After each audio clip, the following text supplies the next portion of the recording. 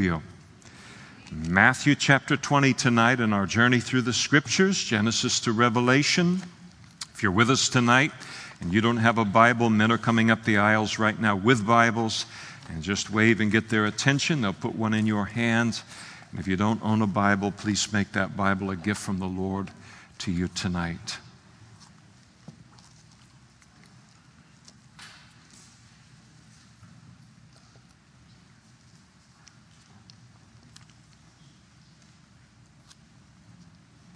Jesus is teaching in chapter 20, and he declares, "For the kingdom of heaven is like a landowner who went out early in the morning to hire laborers for his vineyard." And so he owns a vineyard. It seems as if the parable is set at the time of harvest because of how many laborers he's going to end up hiring in order to bring the harvest in. I'm sure related to every farmer, whatever they farm, farmers become an expert on the weather. They have no control over it, but they're going to become an expert on it. And related to grapes, there's a lot of things at the time of harvest that can create a lot of problems. Moisture is one of them. Rain causes that skin to split, and then a crop can be lost. And so here's an opportunity to bring the harvest in. Maybe he's got a storm coming in, forecast the next day or whatever, but he's looking for laborers now to begin to harvest his field, his vineyard. And so he went out early in the morning to hire. And this is about 6 in the morning, as we'll see as the parable unfolds. And as he meets them, and the scene is very much like, I know more recently at Home Depot, it used to be you'd go to Home Depot and there'd be a group of laborers that would be there. You could go and say, "Hey, I need a little bit of help building a fence," or "I need a little bit of help moving this or moving that." And you could hire a person for a few hours or for a few days. And now, of course, Home Depot and others have stopped doing that for a variety of reasons, but that's the way that it used to be in the ancient world. Manual laborers would locate in a certain place within the town, and then people that needed them for whatever reason would come and hire them. So there they are, they're standing 6 o'clock in the morning, looking for work, eager for work. And so the owner of the vineyard, he talks with the laborers, and when he had agreed with the laborers for a denarius a day, he sent them into the vineyard. And so there's a negotiation that goes on. These are the only individuals in the parable who have a contract with God. Nobody else is going to have one, but they have a contract with him. And a denarius was the wage that you would pay to a blue-collar worker in that day. So we'll just say it represents $100. And they agree upon the wage, and they go out. He sends them out now to work in the vineyard. And in those days, you would work typically a 12-hour shift. That's the shift that's spoken about in the parable. You'd work from sun up to, sundown. And so they head out to begin the day's work. And then the owner of the vineyard, he went out about the 3rd hour, 9 in the morning, and he saw others standing idle in the marketplace. And so he said to them, he said, "You go into the vineyard, and whatever is right, I will give it to you." And so they went. Now, no contract. He doesn't say, "Now listen, I'm going to pay you a denarius minus 3 hours, a quarter of the thing." Nope. He just says, you go out there. If you trust me to do what's right, I'll do it. And so they went. And again, he went out about the 6th hour at noon. And then he went out later at the 9th hour, 3 in the afternoon. And he did likewise. He just continues sending people out into his field. He's got something going on, and whatever he's, in the harvest that he's trying to bring in. And then even about the 11th hour, 5 in the afternoon, he went out and he found others standing idle. And he said to them, "Why have you been standing here idle all day?" And they said, "Well, it's because we're lazy bums and we didn't want..." No, that's not the reason why. They said to him, "Because no one hired us." And he said to them, "You also go into the vineyard, and whatever is right, you will receive. And so they head out into the vineyard to work the final hour of the day. They have no contract or guarantee from him in terms of what he will pay them. So when evening had come, 6 o'clock in the evening now, the owner of the vineyard said to the steward, call the laborers and give them their wages beginning from the last to the first. Now in the ancient world, every day was payday. And you would work as a laboring person. You would receive the money at the end of the day. And what that meant was food. And you would go out and eat, and then you'd work the next day to do the same thing. And so every day was payday. They gather together now to receive their wages.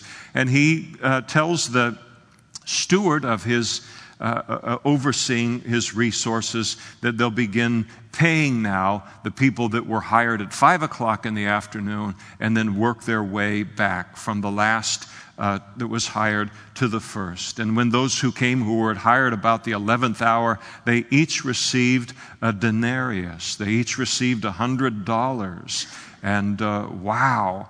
And then we're told that when the first came, those that had been hired at 6 o'clock in the morning, they supposed that they would receive more than a denarius. And as you can imagine, here they are, and they're all waiting to get paid. The people that work for 1 hour get paid $100, and then you've been working for 12 hours. And even if you're not good at math, okay, 100 times 12, 1,200. Honey, buy the refrigerator and the dishwasher. We're going to be able to afford both of them here. This has been a great day. So they're thinking they're going to get paid proportionately greater. And the owner of the vineyard, likewise, they received each a denarius, the same amount. And when they had received it, and that could steam you a little bit, and they looked at it and they complained against the landowner, saying, these last men have worked only 1 hour, 5 o'clock to 6 o'clock, and you've made them equal in pay to those of us who have borne the burden and the heat of the day.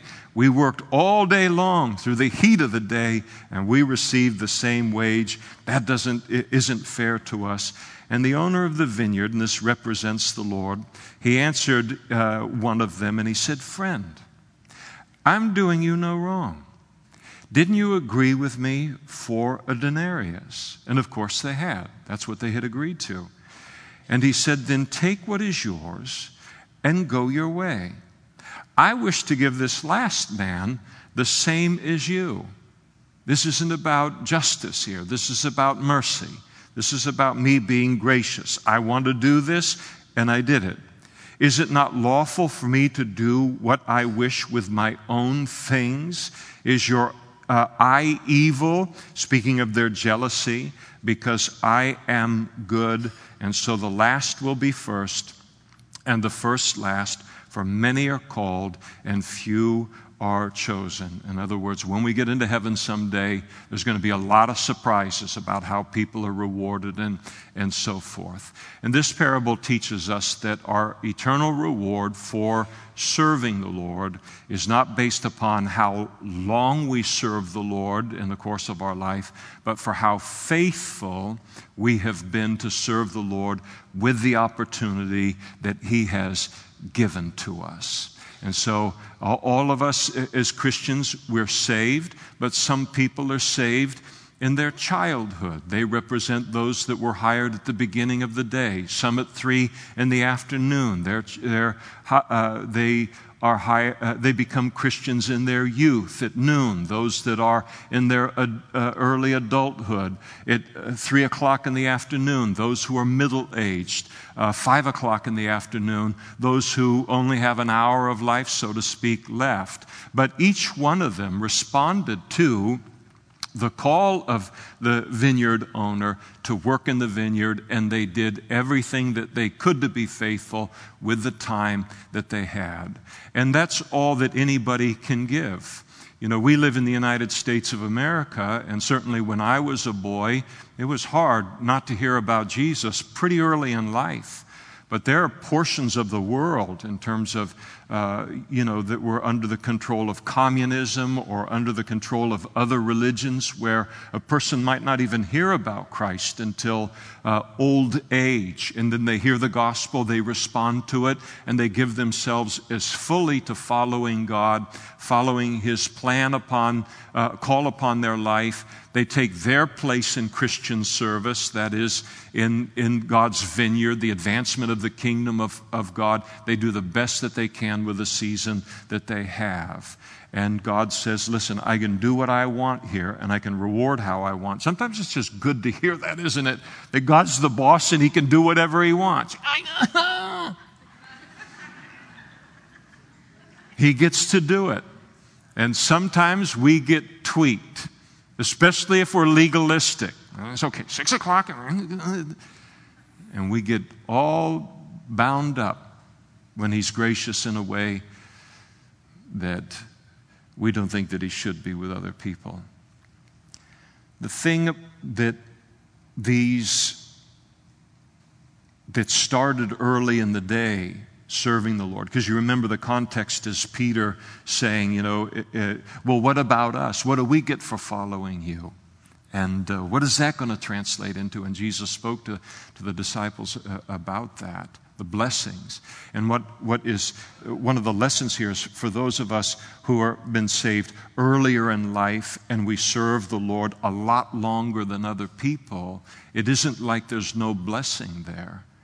We have the privilege of being able to serve the Lord longer than other people, learn things about Him that they won't have time to learn if they come to know the Lord late in life. And we have the privilege of serving Him and being conformed into the image of Christ in a way that they may not have time to have happen. So Christian service is its own reward. Now, Jesus was going up to Jerusalem, and He took the 12 disciples aside on the road, and He said to them, and Jesus is in the very last portion of His life before His death, His burial, and His resurrection.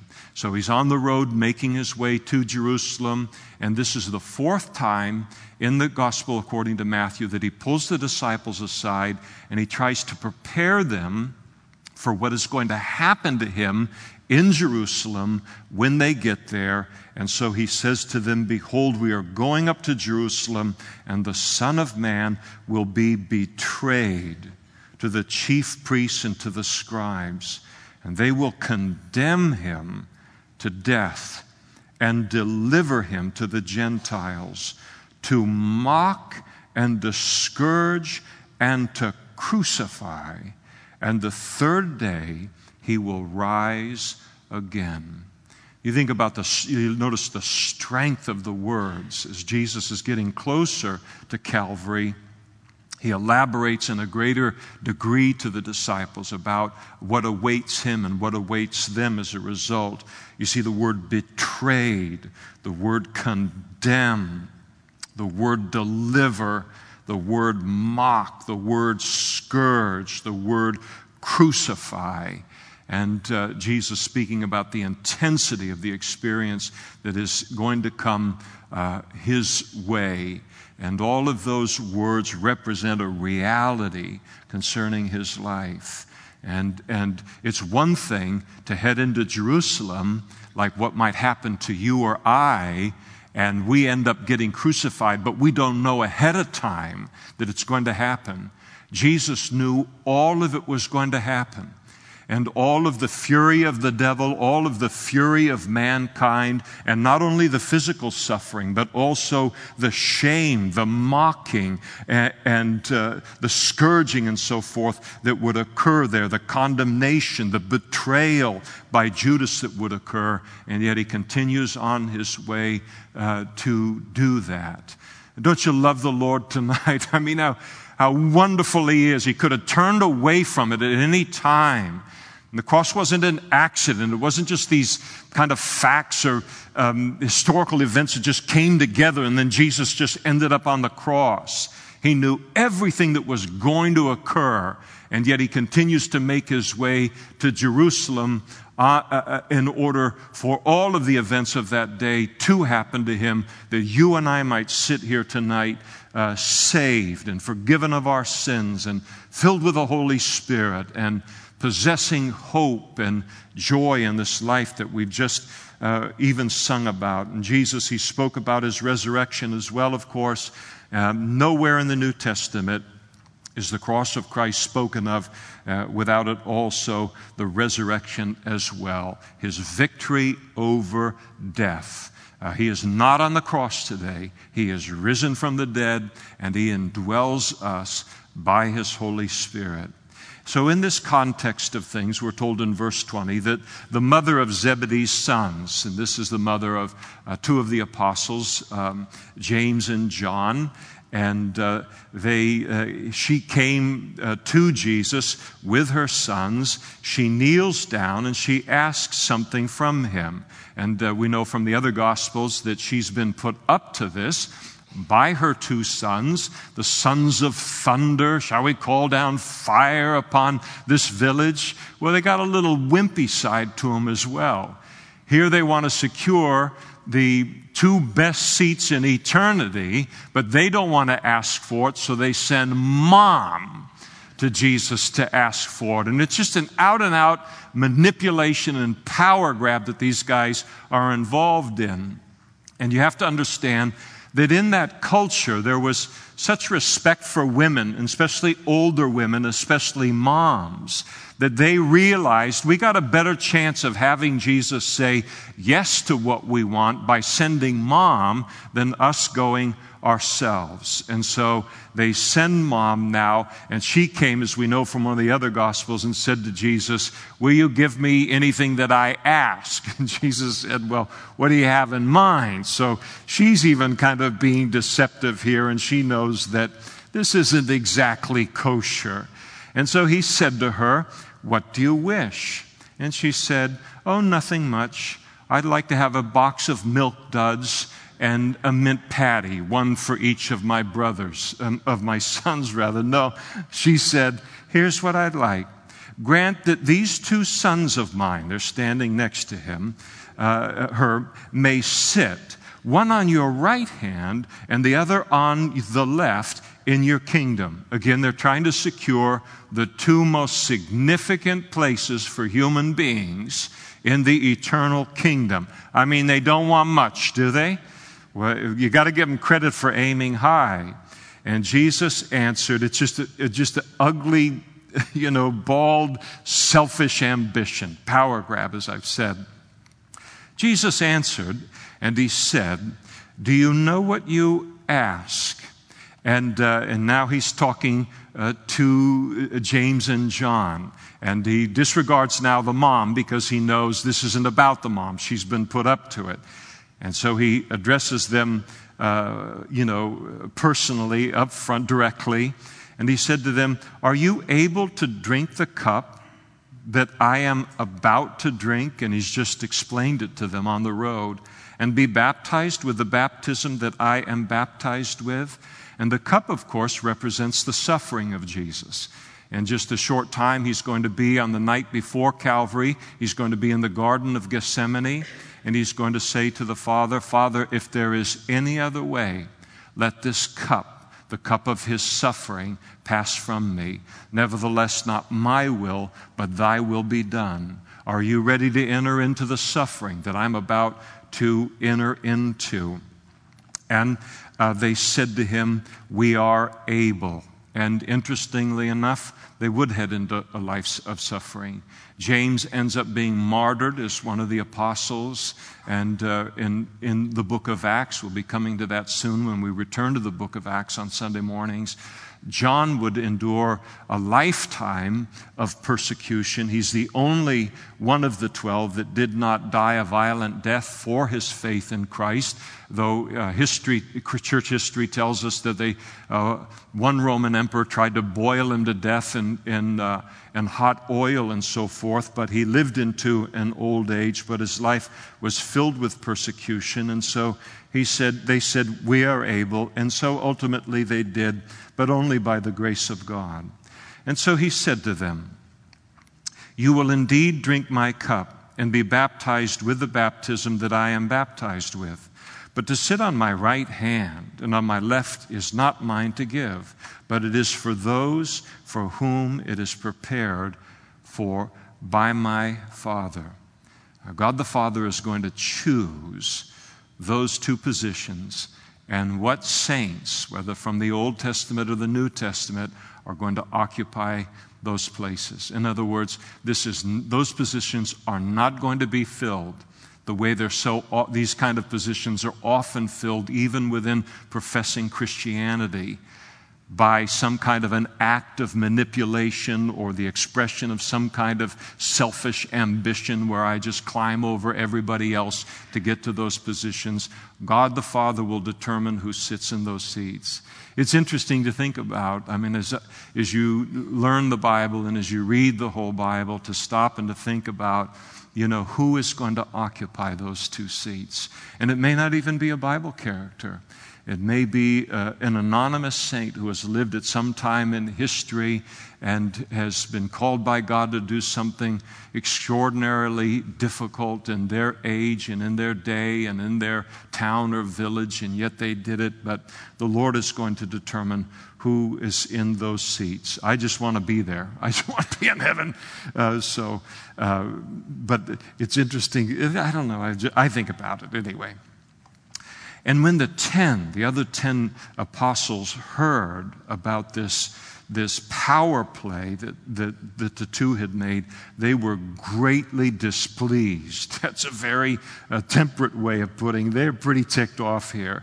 Greatly displeased with the two brothers. So now you no longer have the 12. Now you have the 10 and the 2. And this is always what selfish ambition and power grabs do in the body of Christ. It always divides, it always separates, it always looks unfair, it doesn't sit right, and those that are left out when that kind of a power grab is rewarded within Christianity or some religious environment that's associated with him, then everybody else realizes we've been done wrong here. What they did was wrong. And so even though they weren't successful, they're upset that these two guys tried to do it. Jesus realizes what's going on here among his disciples, and so he makes it a teachable moment. And so he called all of them to himself, and he said, "You know that the rulers of the Gentiles," this is how the Gentile world operates in terms of power and authority and so forth. "You know that the rulers of the Gentiles, they lord it over them, and those who are great exercise authority over them." And so Jesus is differentiating between power and authority in the passage, but he's talking about power first and how people arise to power, how they are esteemed as powerful in the world around us. And a person, if you picture a triangle like this, a person's power in the world is directly proportional to how high they are on the triangle. Their power is directly proportional to the number of people who are under them and serving them. That's the way the world works. That's the power principle of the world. And this is what James and John tried to pull. And so Jesus says, listen, that's the way the world operates, but that's not the way that my kingdom operates. Doesn't operate on a power principle. And so he said, "Yet it shall not be so among you. But whoever desires to become great among you," you want to be great in the kingdom of God, you want a shot at securing one of those two seats, let that person then be your servant. And so greatness in the kingdom of God comes through being a servant to others. Greatest definition I've ever heard concerning being a servant is one who makes life better for others. It is a Christian who lives their life in such a way, whether they're operating in the world or whether they're operating in the body of Christ, they look at a person, they look at the circumstance that they're in, and they think to themselves, what can I do to make life better for these people or this person person in that situation. That's what servanthood is. And that's how a person becomes great in the kingdom of God, by serving others. And whoever desires to be first among you, you want to really give it a go to be great in the kingdom and great even among yourself, then let him be your slave. Now, Jesus is turning the whole power structure upside down. And so here your power is directly proportional to the number of people that you have under you serving you. But in the authority structure, authority in life comes by being at the bottom of an upside down triangle, where my authority is proportional, directly proportional to the number of people I am serving and their servant in this life. The interesting thing is that the key here in all of this is influence, and it's winning hearts. You can have power over people and never win their hearts, because you simply have more power and you can boss them around and they have to obey you for whatever reason. So you get outward obedience from them, but you never win their heart. You never win their heart. And what God is after is people's hearts. What we are after on God's behalf is people's hearts. And people yield their hearts to people that they trust.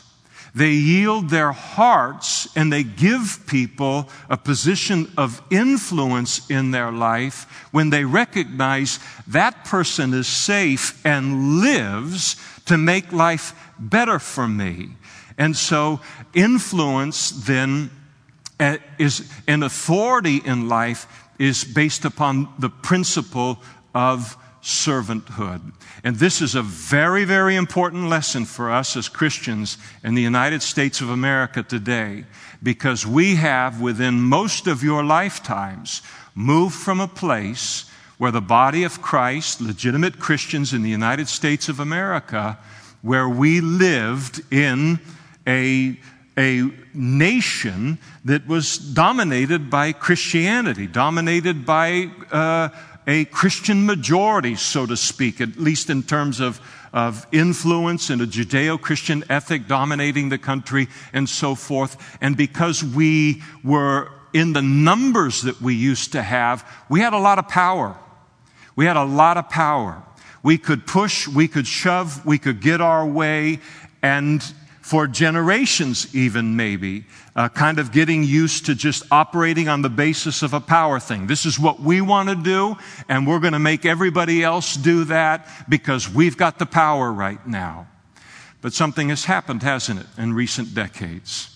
We don't have the power anymore, and we're losing power by the year in this country as Christians, as it becomes post-Christian more and more, as the culture becomes more and more secular. And so now we freak out because we are losing power. And we freak out because we are only used to operating on the basis of a power basis in the way that the world operates. And we think because that power is being taken away from us, it's somehow going to adversely affect our influence. It will not.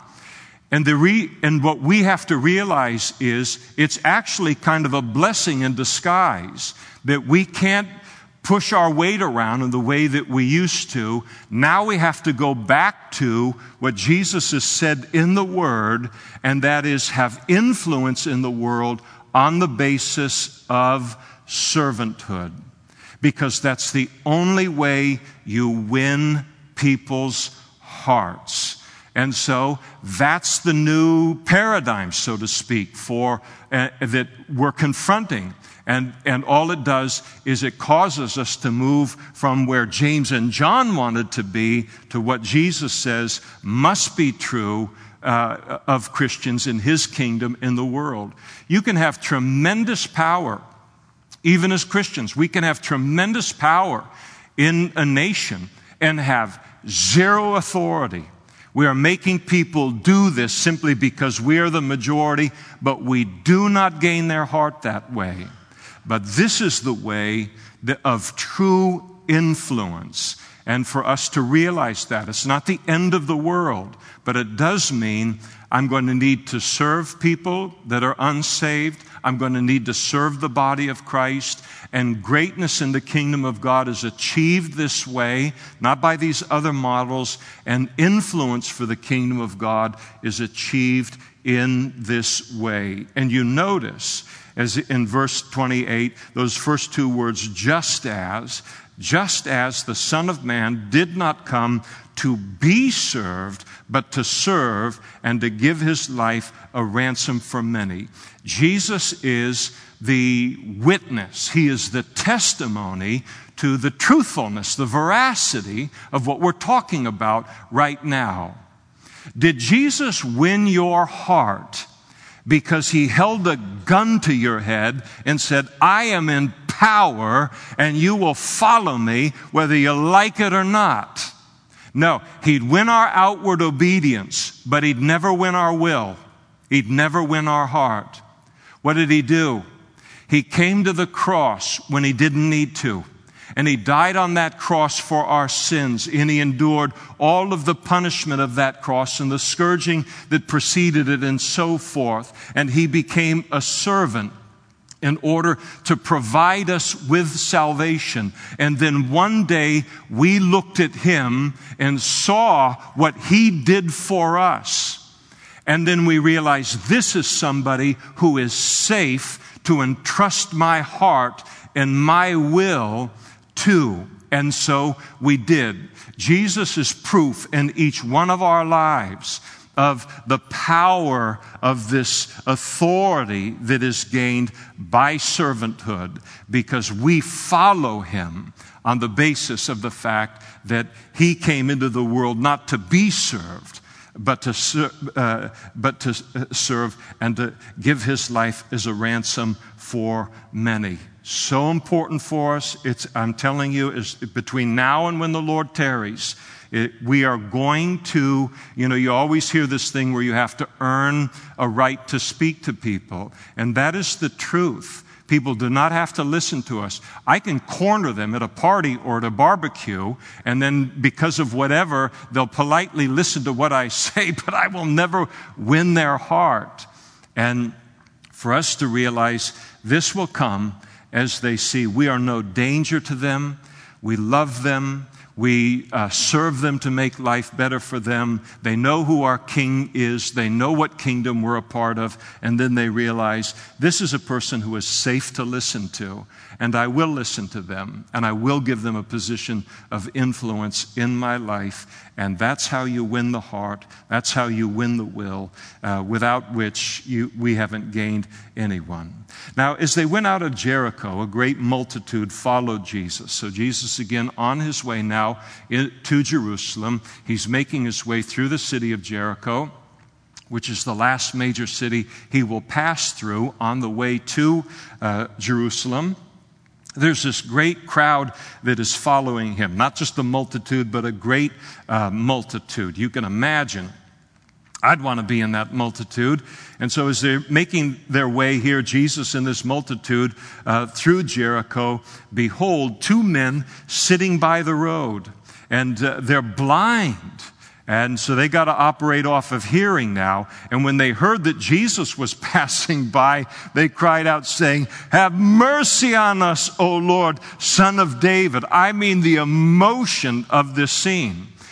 Now, every subculture has a communication within it.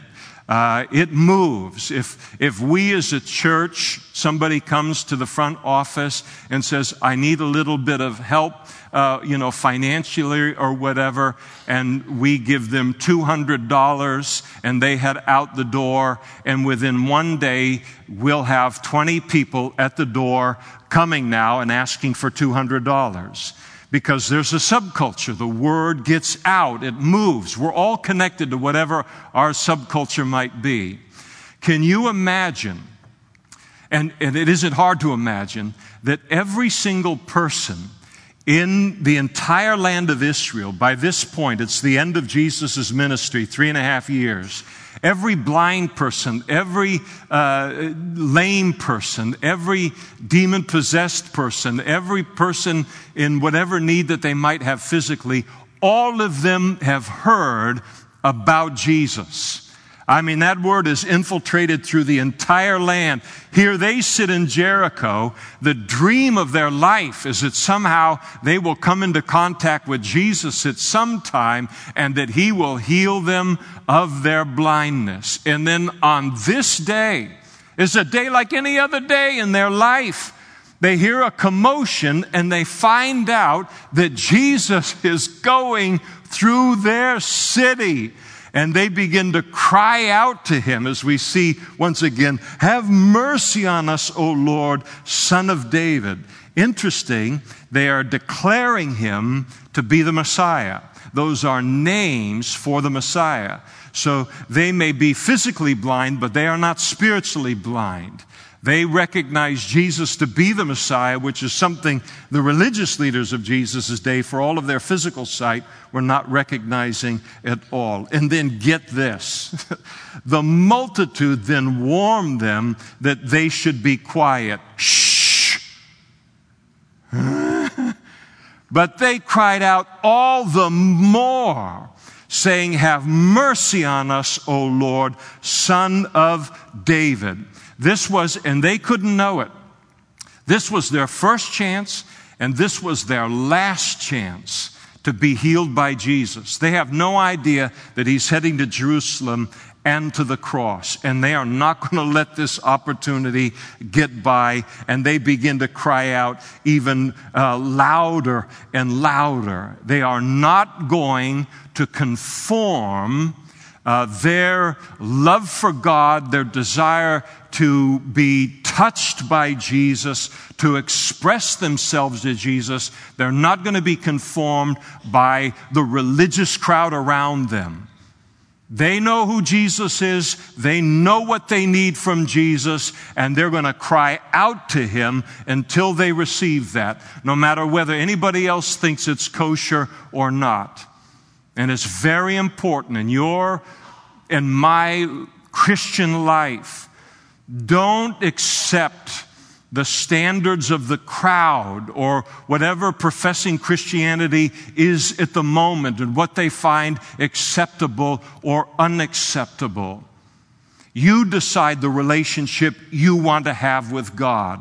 You decide how close you want to be to him. You decide what you want to tell him about the need in your life and reaching out to him in faith. Don't let anybody poo-poo you away from that. I was reading a book recently. It's called 102 Minutes. And it's the true story, just minute by minute, of when that first plane hit the first tower of the Twin Towers in New York, all the way to the final collapse of the second of those two buildings and what happened in those towers and all. And when that plane hit the first tower, and I think it was the North Tower, when it hit that North Tower, there were people in the South Tower. These are all windows in this buildings. And when it hit the North Tower, they were on floors directly across from where that plane came in. The flames exploded out of the building, and the flame was so hot that it singed papers on the desks of people in the other tower. People began to run to the elevators in that South Tower to get out of there and vacate it before something else happened.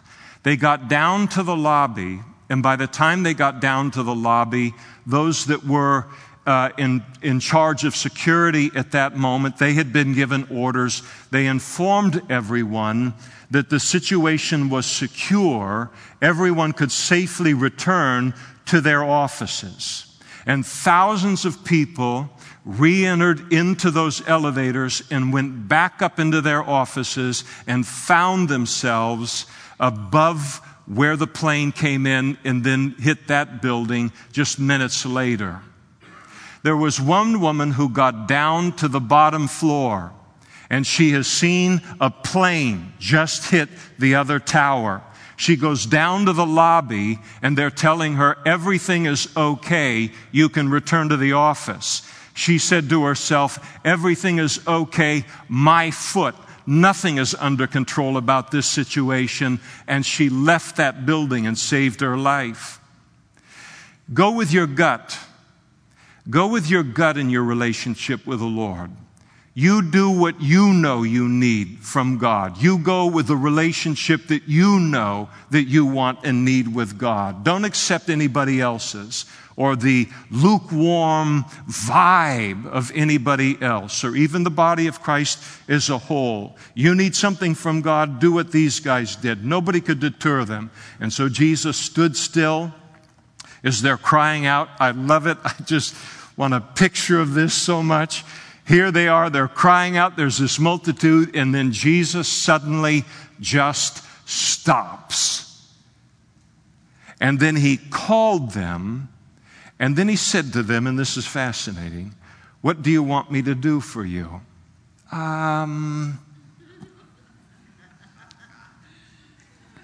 We'd like a Hershey bar. No, he knows what they need. But he's going to have them say it.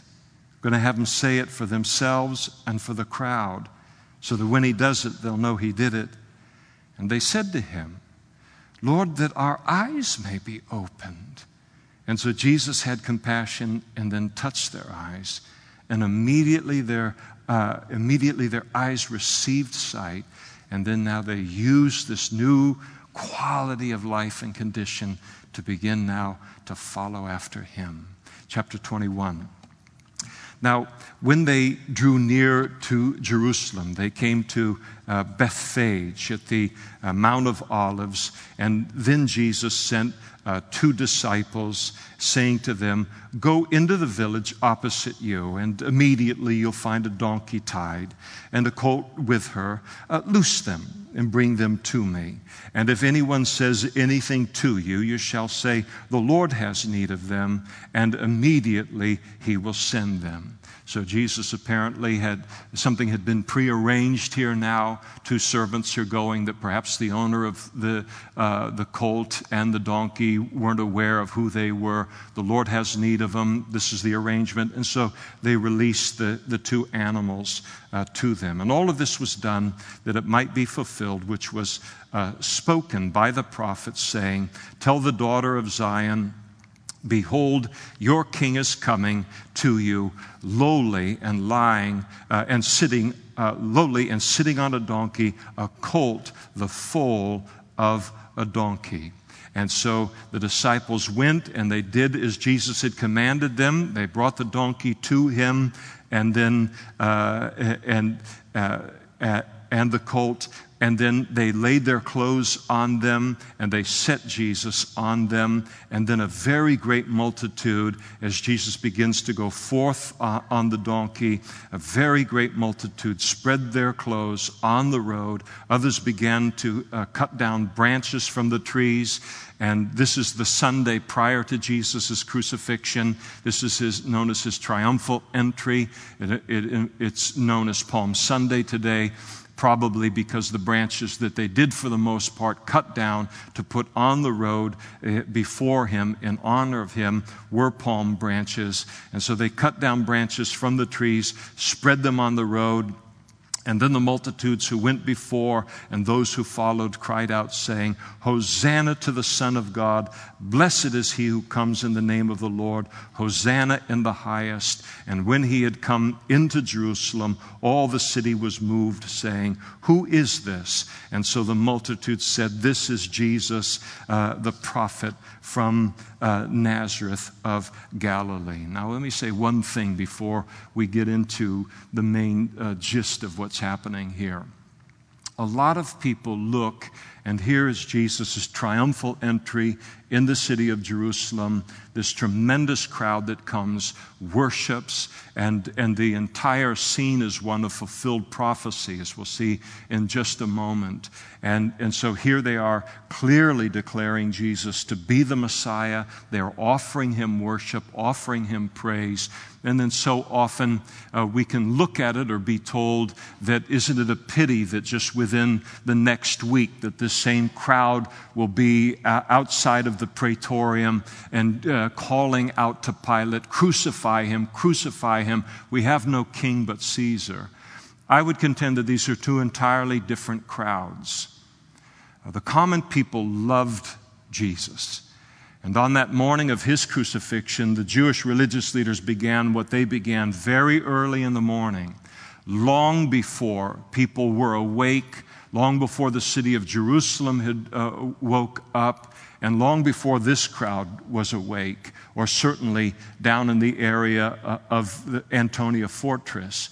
That crowd was a crowd that the Jewish religious leaders had put together to accomplish what they wanted to accomplish, a crowd that could be easily manipulated by them. They're two entirely different crowds. The common people loved Jesus. What you have here, and the beauty of it here in Jesus' triumphal entry is that Jesus, in his triumphal entry, he fulfills three major Old Testament prophecies concerning the coming of the Messiah. There in verse 5, as we read, it is a prophecy from Zechariah chapter 9, verse 9, where Zechariah prophesied that Jesus would be revealed to Israel as her king, and he would be revealed by riding into Jerusalem lowly on a donkey, just as Jesus did. Didn't come in the way that kings normally come in, on a great stallion or steed, snorting and all of that, a power kind of thing. He would come in on a donkey, lowly. Now, at his second coming, it's a very different story, isn't he?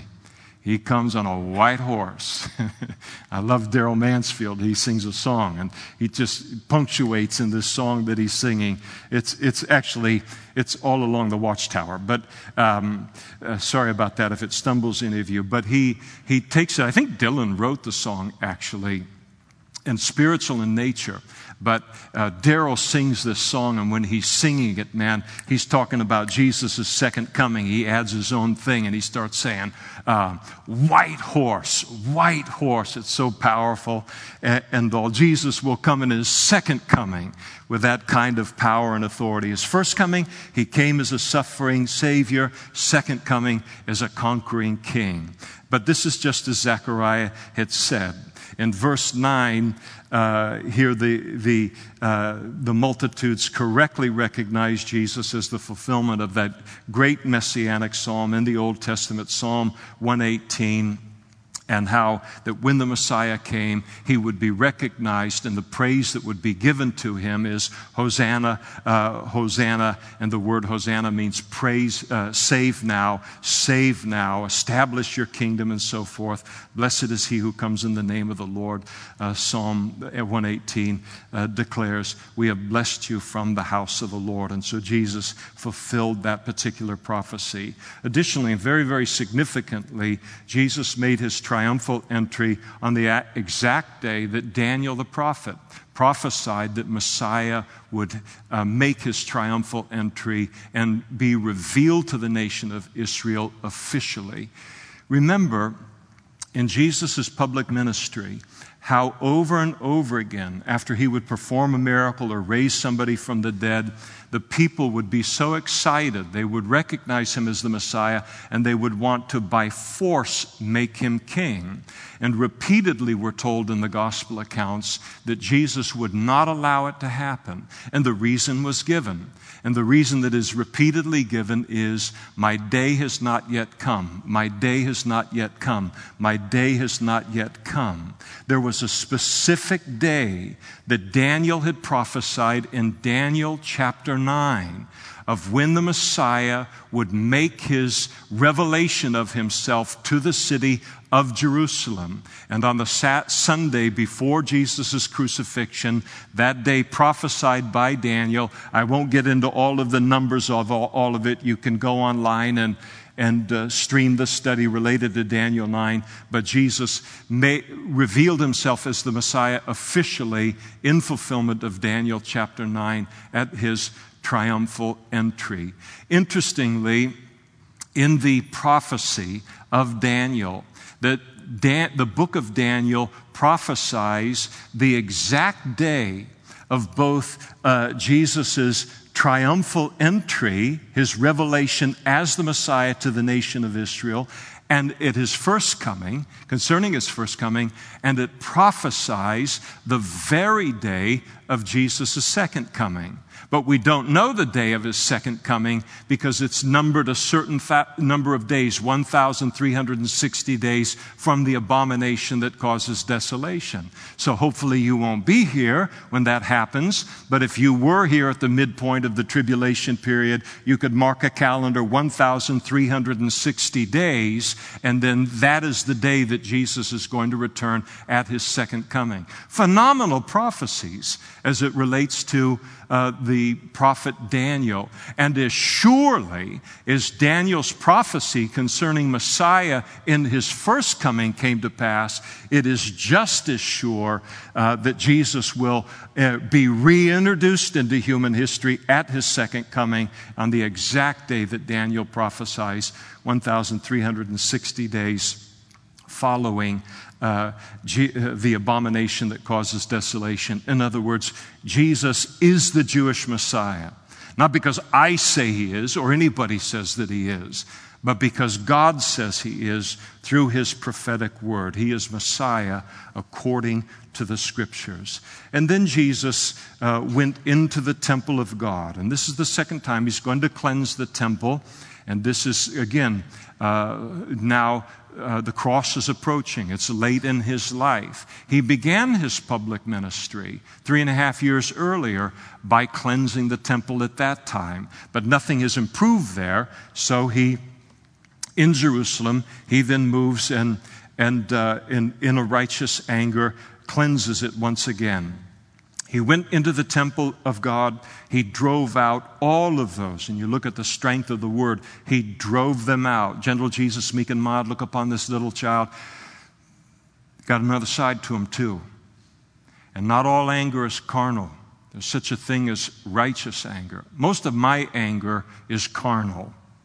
I get angry because you've messed with me. Very rarely is that righteous anger on my part. Though it usually takes the Holy Spirit 48 hours to convince me of it. That was righteous anger that I yelled out the window to that person that was driving, incompetent idiot. Somebody's got to set them straight, right? I don't really do that, by the way. They do frustrate me, though. And it might even be some of you. I don't know. I share the road with you. But most of my indignation or anger is unrighteous. Righteous anger is when I become angry on behalf of someone else because of how they're being mistreated. Or on the part of Jesus here, where someone who claims to represent God is completely misrepresenting God. And God the Father happens to be Jesus' Father. And so this is a righteous anger. He is deeply upset with how heaven is being represented through the religious system of the Jews at that time, how his Father is being represented, how the law and the prophets are being represented. So he drove out all of those who bought and sold in the temple. And he not only did that, but he overturned the tables of the money changers and the seats of those who sold doves. There was a commercial on TV a while back where I think some guy is coming back to an apartment or something, and his wife or something is on the second story or whatever, and she is throwing all of his furniture out the window down onto the driveway where he is. Jesus is just tossing all of it all of these furnishings out of the way. And he doesn't, throw the doves. He just overturns the table of the money changers and then the seats of those who sold doves. He is very, very upset. And here's the deal that's going on.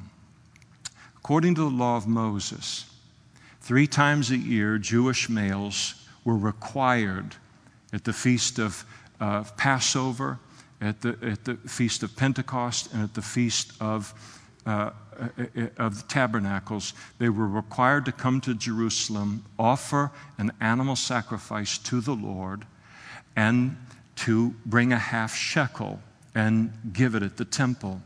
Well, most of these people are traveling from great distances. And so to bring an animal, and they may not even have an animal that was without spot and blemish, and that was a requirement. And so they said, all right, rather than bring a lamb or bring a dove from a great distance, we'll just go there and we'll buy one. And what probably began as a convenience, where people were supplying animals like this, they could buy it at a fair price, and that animal would be offered. And then, of course, in the temple, they would not receive Roman money. That was Gentile money. You would have to exchange that Roman money into shekels in order to offer a Jewish shekel. And so they provided this probably as a service. And then over time, they began to realize you can make money off of this. And so pretty soon they start to charge an exorbitant fee to exchange the money into shekels. They begin to charge an exorbitant fee for the animals. And here are the animals or the doves or whatever that are kind of have the seal of approval by the religious leaders. They've got some kind of a sticker on them or some kind of something around their leg and so forth. And here is a person who comes from 200 miles away with their lamb, and if you're not buying it at the temple, that priest is going to look at that and find some fault in it and say, that's not acceptable, you have to buy one of these at 5 times the price. Now that could get to you. That could get to you. That could ruin your whole Passover. That could ruin your whole Feast of Pentecost or the Feast of Tabernacles. I came to the temple to worship God and to express my love for Him, and these thieves did this to me here, and they were doing this to everyone and ruining the worship of God's people toward the Lord. And worse, they were doing it while claiming to represent the Lord. How awful that would be. And what's worse still is the mention of the doves here, because the doves were the sacrifice that God allowed for the poor, for those that couldn't afford a lamb. If they were poor enough and could only afford a dove, God said, I will receive that dove from you. And they are even gouging at 5 times the rate, even the poor. And all of this made Jesus very, very upset.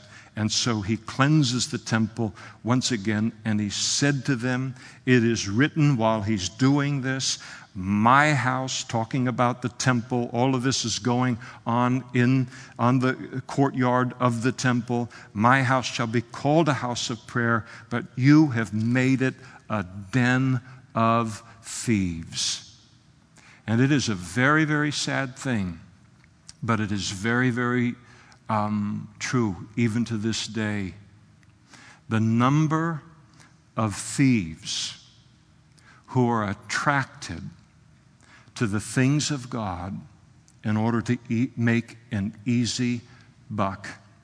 They look at it, they know how to manipulate people, they know how to work the system, and they know how to get rich off of people. Not everything on Christian television is like this, but an awful lot of it is. And when I see it, I think to myself, I hope you repent. I don't know what is going to happen to you, because you have an entire scam that I'm listening to you to put out, and you are aiming at the poorest of the poor in our nation to send the $100 from their Social Security check. And if you don't think that God isn't watching this, serious business.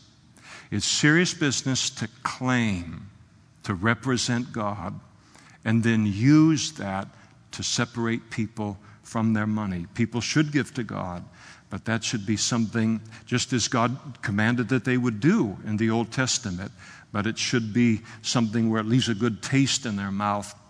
They weren't being ripped off. And when Jesus does this, then the blind, the lame, they then came to him in the temple. Finally, there's room for them. That's what the court of the Gentiles was for them to come in and draw close to God. And then he healed them there. And when the chief priests and the scribes saw the wonderful things that he did, these wonderful things that he did, all of these healings that are going on right and left at that moment, and then the children, they just spontaneously, nobody put a children's choir together, they just begin to cry out spontaneously in the temple saying, "Hosanna to the Son of David." And they started to cry out this praise to Jesus, and the religious leaders were indignant. And they said to Jesus, "Do you hear what these people are saying?" And Jesus said to them, "Yes.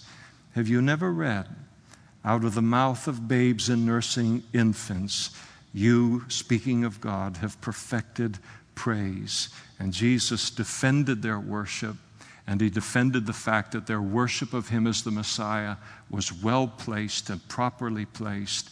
And then he left them and went out of the city to Bethany, and he lodged there. So why make a big deal of all of this?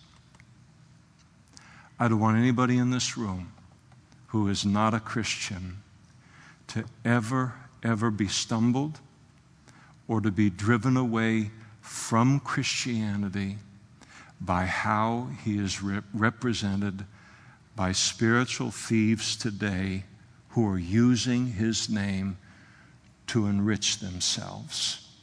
And there's a lot of people who are turned off to Christianity or churches or whatever. All they're after is my money. And a lot of that is true, but what you need to understand is that Jesus is even more upset with it than you are. And don't you miss heaven over that. It's no reason to miss heaven. They are misrepresenting the Lord, but they are not there to supply you with an excuse to reject God or to assume that that is what God is like and that is what his kingdom is like. It upset Jesus, and he cleansed the temple twice in order to make this point so people would understand where he stands on this, and that no one would be stumbled by what he surely knew would go on in his name even into this hour. Don't ever miss heaven because of the misrepresentation of any of us of God, no matter what the issue might be, spiritual thievery or whatever it might be. You must make your decision concerning what you do with Christ, not on the basis of how well we represent him or don't represent him, but on the basis of his life and his ministry. And in Jesus, you will never find a fault, and you will never find a reason for rejecting him. Let's stand together tonight and we'll pray. The worship team come forward. That would be great.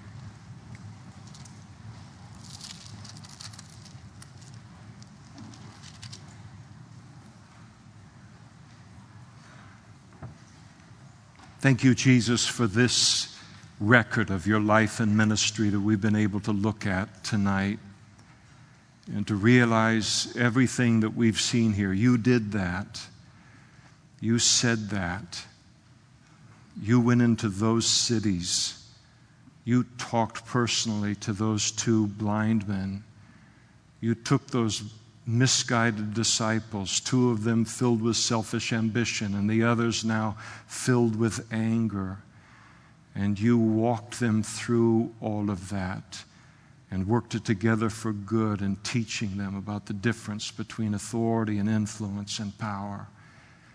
And we thank you that by your Holy Spirit you recorded it in your book so that we could absorb it into our lives and into our spirit tonight, and we thank you for that. And Jesus, we thank you tonight that you were willing to endure all of the betrayal, all of the condemnation, the scourging, the blasphemies, the nails, the crown of thorns, everything that was associated with the cross of Calvary, and willing to do that for us. We bless you tonight. We bless you right now from our hearts, Lord. We bless you for our salvation. We bless you for being our Savior. We bless you for the price that you were willing to pay. And we bless you and we thank you that it wasn't the end of the story, but that you rose again from the dead on the third day, and that you have also supplied us with a victory over death. Thank you for that victory. Thank you for being as generous as you have been to us and what you have provided to us at tremendous expense to yourself. We bless you as we leave this place tonight, Jesus, and we bless you in your name. Amen.